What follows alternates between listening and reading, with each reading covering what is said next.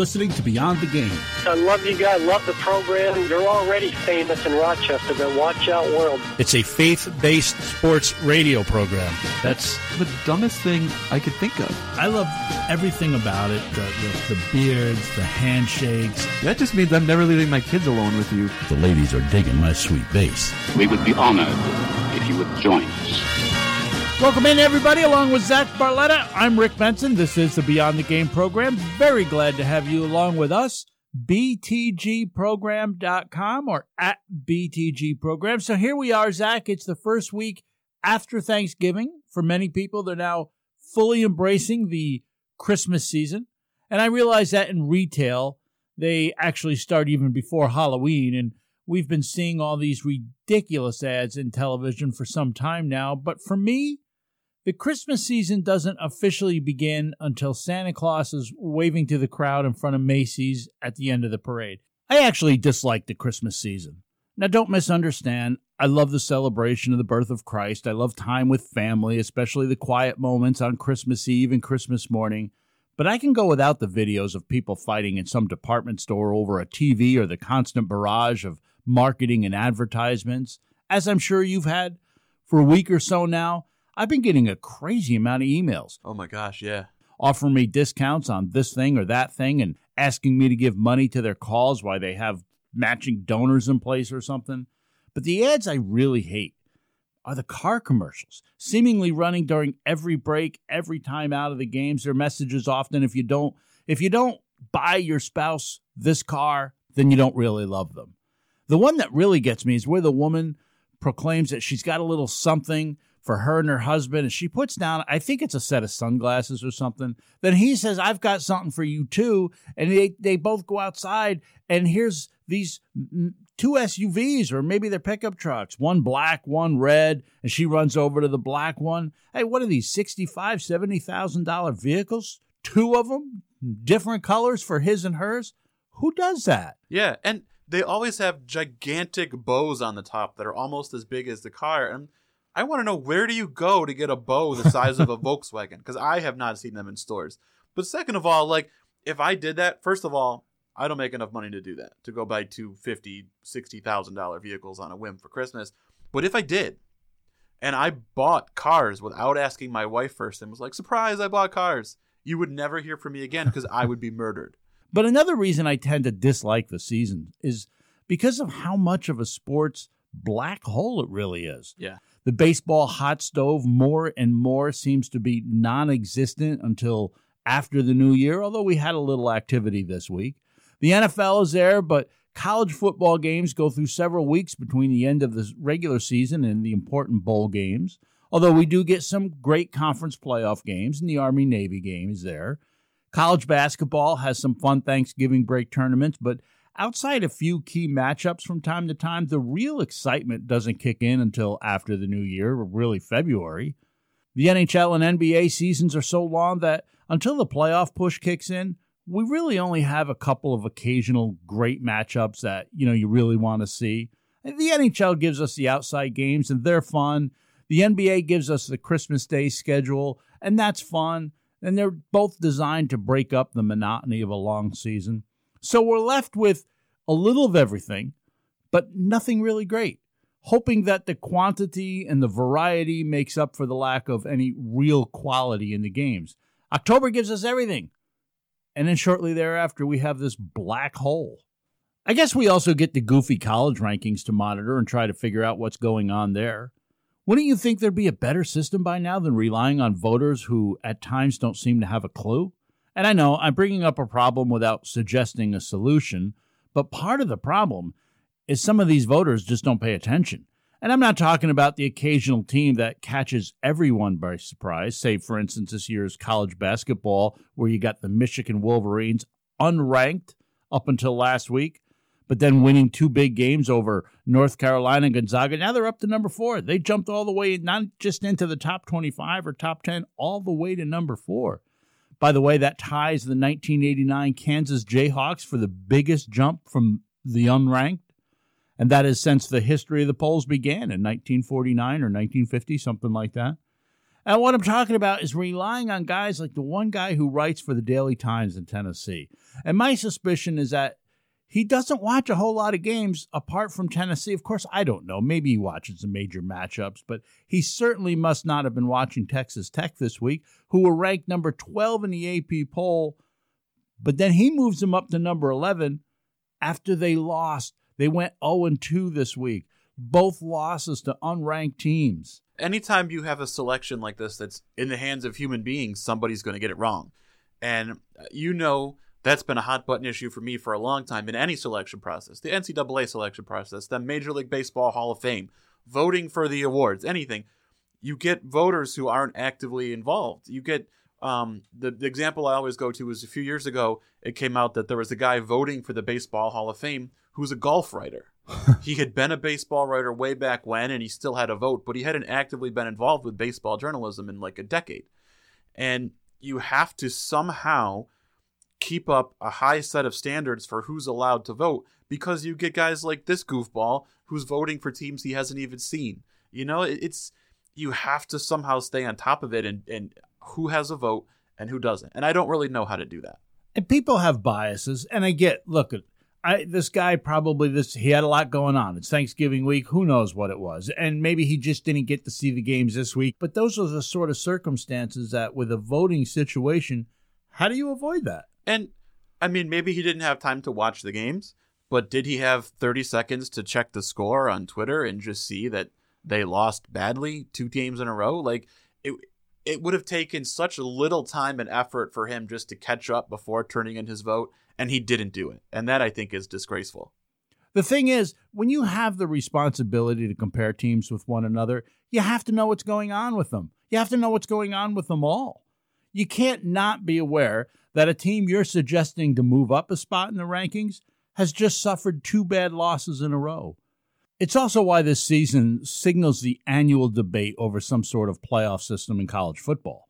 You can't leave it in the hands of voters who don't pay attention, or in fairness, can't really pay attention to everything. And while some would argue that, that line of in or out is always going to be somewhere, whether it's between the 4th and 5th ranked teams, between the 8th and 9th, between 16th and 17th, wherever it is, to which I'd respond that while many times the 5th ranked team, they could make a legitimate claim that they could get to number 1, almost never, if actually never, can the 9th ranked team make such a claim. So I'm in favor of an 8-team playoff.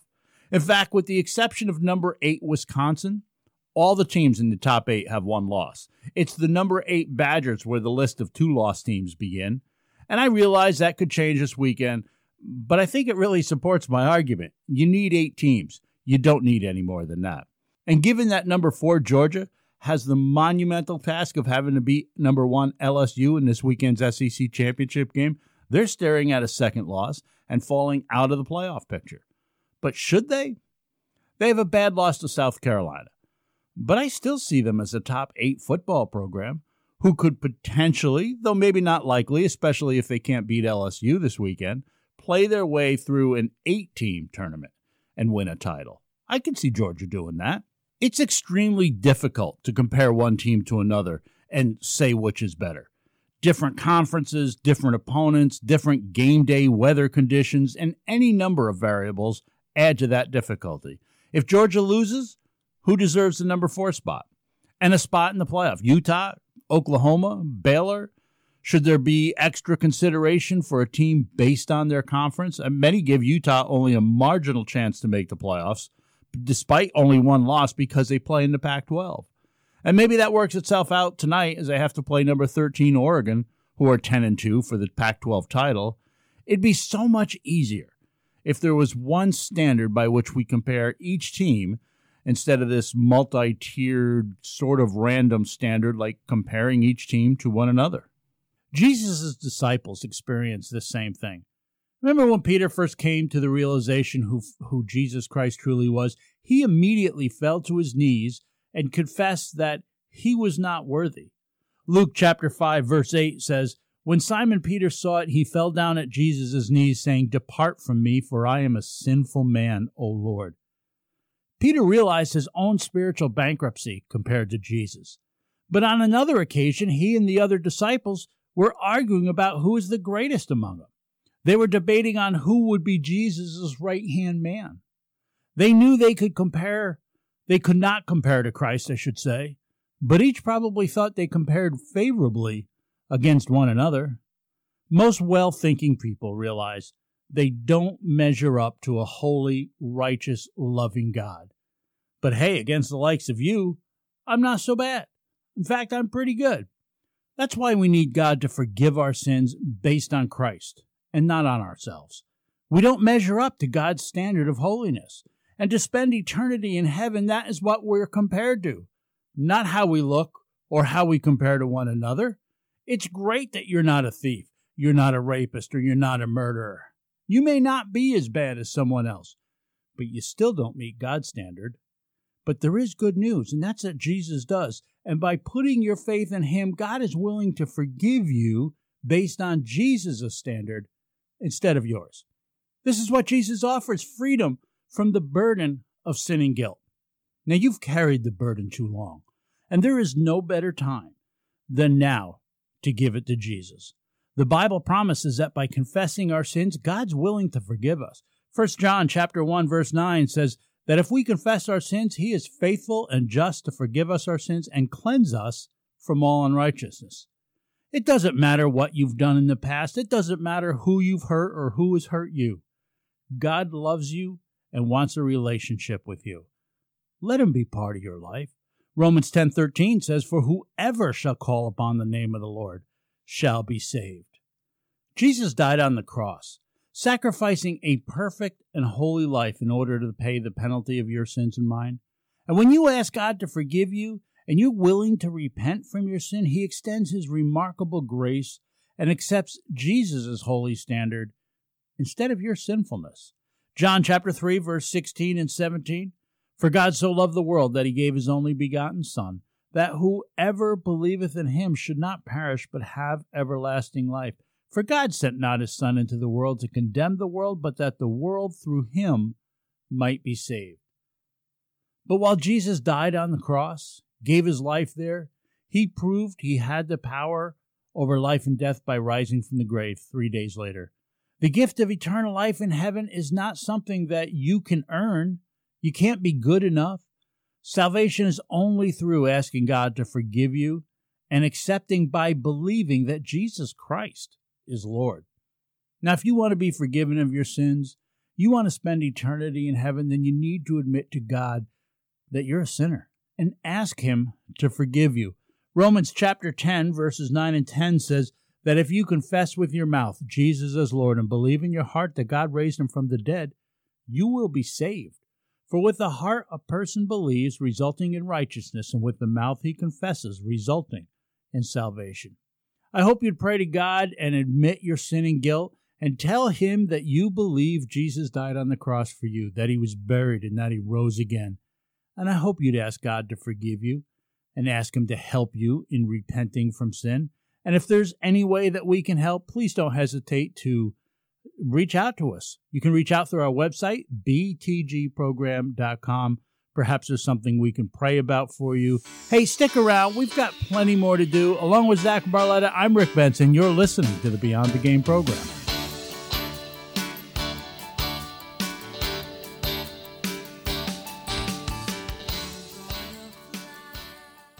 Taking a look back now on the week in Roberts Wesleyan College athletics, this is the Red Hawks recap for the week covering up through Thursday, December 5th. The Red Hawks recap is being brought to you by Roberts Wesleyan College. Both the Roberts Wesleyan men's and women's soccer teams are in Florida for the NCCAA Division I National Championship Tournament this week after the number 6 men's team defeated number 9 Piedmont International University 5-3 on Tuesday. Behind 2 goals from Barrington Smith and a game winner from Terrell Spencer, the men were eliminated on Wednesday, falling to top-ranked Mid-America Christian 2-0. The women also opened up the tournament on Tuesday with a win over Piedmont International University 2-0. Maya Rutland and Morgan Rosano with the goals. On Tuesday, the ladies clinched a spot in the semifinals by playing Campbellsville University to a scoreless tie after double overtime. They'll take on number 1 Cedarville University on Friday. Also on Wednesday, junior Shane Fanning's buzzer-beating three-pointer gave the Roberts Wesleyan men's basketball team a comeback win over Mansfield University, 109-99 in overtime. Junior Reggie Clark put together the best offensive game of his career, leading all scorers with 36 points. The women were also victorious over Mansfield on Wednesday, topping the Mounties 67-62. Sophomore Taryn Wilson recorded a double-double with 13 points and 13 rebounds. No home games in the week ahead for any of the Roberts Wesleyan athletic teams, but you can follow them on their website, robertsredhawks.com, or on Twitter at RWCRedHawks. This has been the Red Hawks Recap presented by Roberts Wesleyan College. If you know a high school athlete looking to become their best self, think Roberts Wesleyan College. Hi, I'm Dr. Dina Porterfield, president of Roberts. We recently won 6 conference titles. Our teams have made 3 NCAA national championship appearances, and 96 student athletes were named East Coast All-Conference. And Roberts has the only NCAA Division II program in Greater Rochester. Tell the athlete in your life about Roberts. Visit roberts.edu. It took me a long time to be able to say Chandler has cancer, because that is such a scary word. When St. Jude finds something that works well with a certain cancer, they share that with everybody. And knowing that we don't have to pay for all of the medical expenses, that's huge. We just have to worry about helping Chandler, and he's just my heart. St. Jude Children's Research Hospital. Finding cures, saving children. Learn more at stjude.org.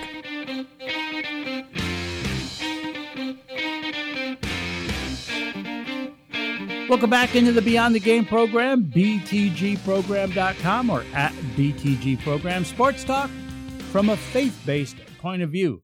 The program is recorded in the BTG studio in Rochester, New York. It's heard all around the world via podcast. This week, we'd like to say hello to Bridgeport, Connecticut, one of the many places to download last week's program. Charles Nagy, former pitcher with the Cleveland Indians, was born in Bridgeport back in 1967. A 3-time All-Star, Nagy played college ball at UConn. He won a gold medal with Team USA at the 1988 Olympics in Seoul, South Korea. Baseball was a demonstration sport that year, so the medals are real. They just didn't count toward USA's medal totals. P.T. Barnum, Barnum and Bailey's Circus, is buried in Mountain Grove Cemetery in Bridgeport, Connecticut, a cemetery that he designed, by the way. The life and times of Barnum are quite extraordinary, even controversial, though he did make a number of charitable contributions in and around Bridgeport. You know who else was buried in that same cemetery there in Bridgeport? The great writer Fanny Crosby, who wrote the lyrics for so many beloved hymns. A remarkable life if you want to look Fanny Crosby up. And if you want my opinion, there should be some sort of law that at least one Fanny Crosby song is sung in every church service. Richard Belzer, Munch, on TV's Homicide, as well as Law & Order SUV, also born in Bridgeport. He carried that character from one show to the other. He's been all over the movies, been in television, music videos. He was a stand-up comedian, written a number of books. To those of you listening in Bridgeport, Connecticut, as well as wherever it is that you're listening from, we thank you for being with us. Not born in Bridgeport, our own Zach Barletta. He's here now with this week's Shenanigan Statements. All right, number 1. Despite their double overtime loss to the Spurs, the NBA needs to award the Houston Rockets a victory after an egregiously blown call which would have given them the win at the end of regulation. I actually agree. It was a ridiculous call. I can understand missing the call because in real time it looked deceiving. But to not review it at all is inexcusable. And I know they're hiding behind policy, but this was a weird situation. In fact, they couldn't get an answer on what the call was. So it just, to me, they should probably be given the win. What good is instant replay if you don't use it or don't use it correctly or even honestly? Rarely do I think there's ever a situation to change the outcome of a game. But this is an exception. And you can argue that the Spurs may have played the end of the game differently. So if you want to replay the final 7 minutes or whatever it was after that play, that's fine. But the Rockets had won the game if not for that missed call. It's not a missed foul. This was a missed basket that they did not count. I say shenanigans. The basis for that is I say you cannot award them a victory just because things would have gone differently. I don't think you can make an assumption on the way the game would have gone. If you want to replay the last, was it 7 minutes and 50 seconds or something like that? Yeah, if you want to replay the last 7:50 of the game from that point on, that's fine. But the Rockets didn't just lose because of those 2 points. They missed their chance to challenge the call. They played like crap after the call was made. In my mind, there's no way you can just award them a win based on what could or would have happened. Yeah, I see your point, and I'm with you. I can live with what you're saying. But the whole thing with the not using the replay, that's Right. just nonsense. My issue with this whole situation was that the Rockets were told that they had missed their window to challenge, but they missed it because they were trying to find out what the call had been that they would have been challenging. So if you're the official in that case, I think you have to let them challenge because it's your fault they didn't get the challenge in. They were trying to find out from you what the call was. So I'm with you. I don't think you can award them the win, but I think that the referees handled it improperly. Yeah, there's a brotherhood among referees and officials, and they stick up for one another, even to the video booth, and sometimes beyond what they should, I think. Well, number 2, the Panthers this week fired head coach Ron Rivera with 4 games remaining in the regular season. Truth or shenanigans, the over-under for fired coaches prior to the end of the regular season is 3. That's an interesting question. I It actually really is. agree with it. I have no idea what the Falcons are waiting for with Dan Quinn. They're 3-9. Where are you going? Nowhere. I don't know why the Jaguars haven't moved on from Doug Marrone at this point. I mean, the Giants, the Cowboys, the Browns, probably all looking at new coaches. Maybe the Cowboys and the Giants don't tend to ever do it mid-season. Mm-hmm. I know they have, but that's not their tendency. The Browns, I don't know what they're waiting for, but I guess it's hard to can a guy without giving him at least one full season. Mm-hmm. Yeah, that's a tough one. I think I'm going to say shenanigans again, just because for me there were so many coaching changes made last year and the year before that I feel like that doesn't leave a whole lot of teams. Like you said, the Giants probably won't do it during the season. The Cowboys have said they won't do it during the season. Doug Marrone, I agree, should be fired, but he should have been fired so many times over his career with the Jaguars that I'm starting to think it's just not going to happen. So I'm actually going to say shenanigans and say that most of the axes fall after the season is over. Number 3, truth or shenanigans. This is a 2-part question. Number 1, we are witnessing the beginning of the end of the New England Patriots dynasty, which I feel like we've been saying for half my adult life, but we're still waiting. And part 2, the Buffalo Bills will be the first divisional rival to win an AFC East title. I'll be brief because I'm interested to hear what you say to this, but I'm going to agree on both counts. The offense misses Gronk more than they probably anticipated, and Brady isn't getting any younger. And the other teams are all improving. The Dolphins, the Jets, they all look better, or at least are showing promise. And they're not going to be a pushover for the Patriots anymore. But I think the Bills are the closest to claiming a title when the Pats do ultimately vacate it. But I'm interested to hear what you think. Boy, I really want it to be. I really want it to be the end of the Patriots dynasty. And I'll say that I agree. I do think it is. Just because, I mean, look, Bill Belichick's, closing in on 70? Eventually, time is undefeated. That's going to come to an end. I also look at that offense and I think it just looks bad. Tom Brady is missing guys that are open. He's throwing interceptions that we're not used to seeing. Look, they're a good team. Are they a 10-win team? Should they have 10 wins right now? Probably not. But they're really well coached. So I don't know if this year's the end of the dynasty, but I think I'm not saying that. I think next year we might see a changing of the guard. But they're going to be hard-pressed to beat any of those teams, the Chiefs, who they play this week, the Texans, who they've lost to, the Ravens, who they've lost to, and they got to win 2 of them in the playoffs. That's tough. And again, I'm not taking anything away from Belichick or Brady. Brady is arguably the best player that ever has been, best quarterback that ever. Terrific. But the window's closing. He's not getting young. You can't do it forever. And the Patriots have never paid for legacy. Maybe he's the exception, but I doubt it. That ain't going to happen. So is he looking at maybe even the last 4 games of his Patriots career, last 4 regular season games, and then however long they make it in the playoffs? Yeah, it's very possible. I mean, when he signed his contract extension, everybody said, well, here he goes. He wants to play till he's 50.